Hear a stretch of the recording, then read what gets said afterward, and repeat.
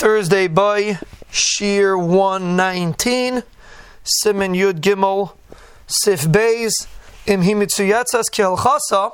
If your baguette has the four tzitzis like they're supposed to, Mutter Latzis Balu Shasir Abim, you're allowed to go out and Shasir Abim on Shabbos with tzitzis, Bein Talis Katan, regular talis, what we call a talis Katan, tzitzis, Bein Talis Gadol, a full-fledged talis, Afilu Bizman Hazeh She'ein Lanu Tchelis, even though we don't have Tchelis nowadays, so we only have Lavan, we only have the white strings, but still you're allowed to walk out with tzitzis on Shabbos.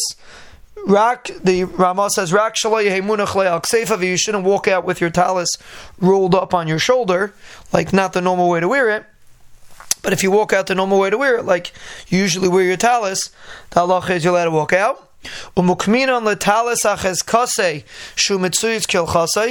to walk out with your talis. You're allowed to assume that it has proper tzitzis.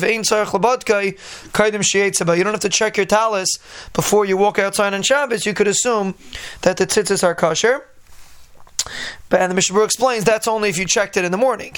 If you checked it in the morning, like you're supposed to check before you make the bracha, like we said earlier, so if you checked it in the morning, so then the halacha is you're allowed to walk out without checking it. If you didn't check it in the morning, then you shouldn't walk out if you didn't check it. Just like in the morning, a person has to make sure that he checks his tzitzis.